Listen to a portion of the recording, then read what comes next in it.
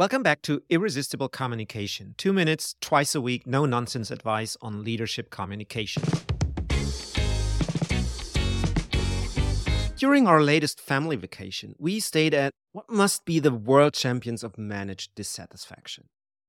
The resort managed to do slightly less than you'd expect at every single interaction, and they made sure to never even accidentally exceed our expectations.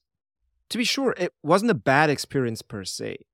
Apparently, their strategy of consistently delivering just enough to avoid outright dissatisfaction, but never enough to truly impress, maintains a steady stream of just okay service without the extra effort or resources for exceptional experiences. That's what it was, an okay, but not a great experience. Let's look at what this means for communication, where there's a similarly stark contrast between doing just enough to get your point across and making an effort to truly connect, enlighten, or engage with the audience. For instance, you can choose to provide just enough information to avoid misunderstandings, or you can make it easily digestible and engaging. You can respond to questions when raised, or you can proactively clarify ambiguities and offer insights.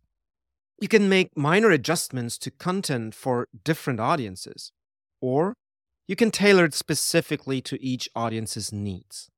You can engage with your audience just enough so that they don't feel ignored, or you can strive to make interactions enjoyable and memorable.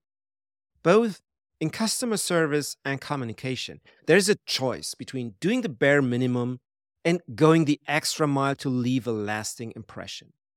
While the strategy of managed dissatisfaction might save effort in the short term, it misses the opportunity to create meaningful connections and memorable experiences. How do you choose? Keep lighting the path and share this with a friend.